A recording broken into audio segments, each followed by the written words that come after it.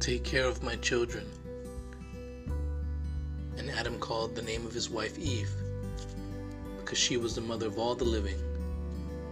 Listen, I can hear Eve say, take care of my children.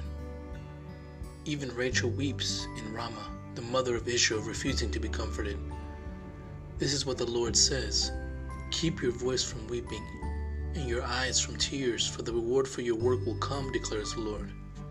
Yes, in a loud voice Elizabeth exclaimed, blessed are you among women, O Mary, and blessed is the child you will bear from the fruit of thy womb. Woman will be saved through the birth of the child, which is the redemptive work of the incarnation as they continue in faith, love, and holiness, along with good judgment. Children are born into this world through the pain and labor of a woman. But when she brings forth her child, she forgets her anguish because of her joy that a child has been born into this world. Eve, the mother of all living, has had many children, and in her offspring has come the Savior of the world, Jesus. Born of a woman, loved and nurtured by his earthly mother Mary. Mothers have a special place in the gospel. They are to look after and care for all God's children, the lost, the broken, the homeless, the motherless. Yes, the mother of all living has had many children. Blessed are mothers who love God's children, young and old.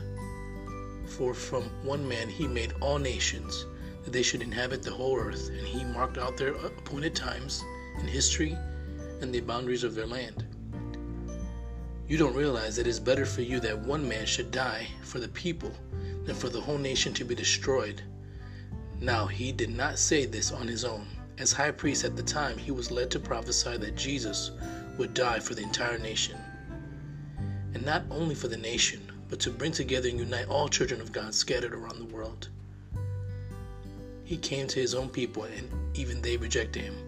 But to all who believed in him and accepted him, he gave the right to become the children of God.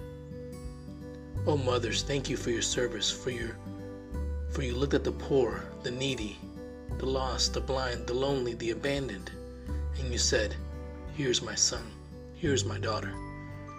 Yes, my mother and my brothers, for whoever does the will of God is my brother and my sister and my mother. As a hen gathers her chicks under her wings, so do the mothers gather all children under the breast and nurture of Christ. Happy Mother's Day. Study Genesis chapter 3, verse 12.